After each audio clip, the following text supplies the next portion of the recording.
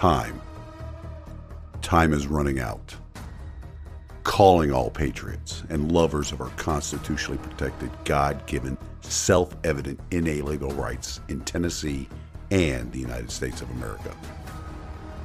If you are sickened by the liberty-eroding activities of a government that hates you, then it is time to wake up. If you are fed up with the tyrannical leadership on display by all levels of government, now is the time to listen to your reveille call. If you are equally tired of the political class, the new aristocracy, lying to you in their pursuit of power and control, now is the time to take a stand in the arena. Please welcome your host, Larry Linton, U.S. Navy veteran and candidate for Tennessee House of Representatives, to the Liberty, Leadership, and Lies podcast.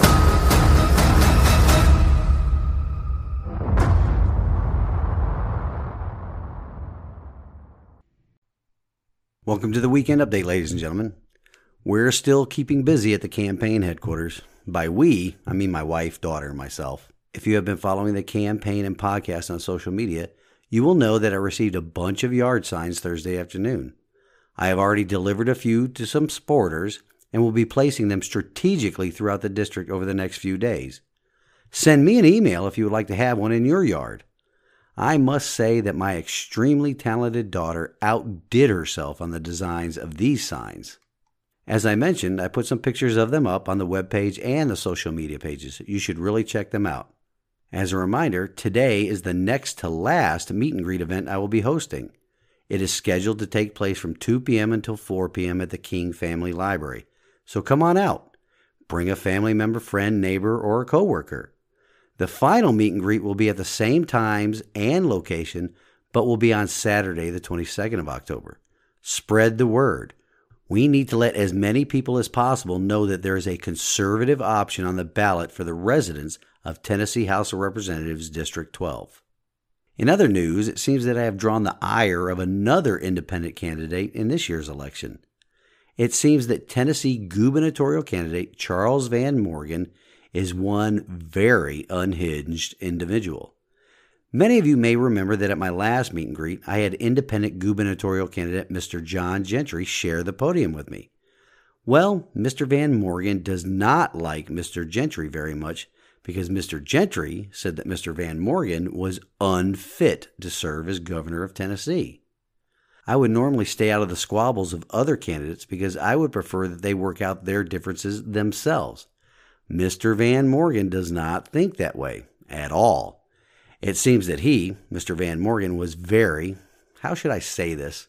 Well, I'll describe it this way, much like I did similar situations throughout my Navy career. Mr. Van Morgan was butthurt that Mr. Gentry shared the stage with me and that I didn't invite him to the event. Mr. Van Morgan then went on a diatribe on social media, denigrating Mr. Gentry and myself on several posts. I was unaware that he did this, but was alerted to his post by a couple of groups that I am part of on Telegram. I read Mr. Morgan's post and reached out to him via text as I did not want to get into an argument on social media. I asked that we talk about the disparaging comments.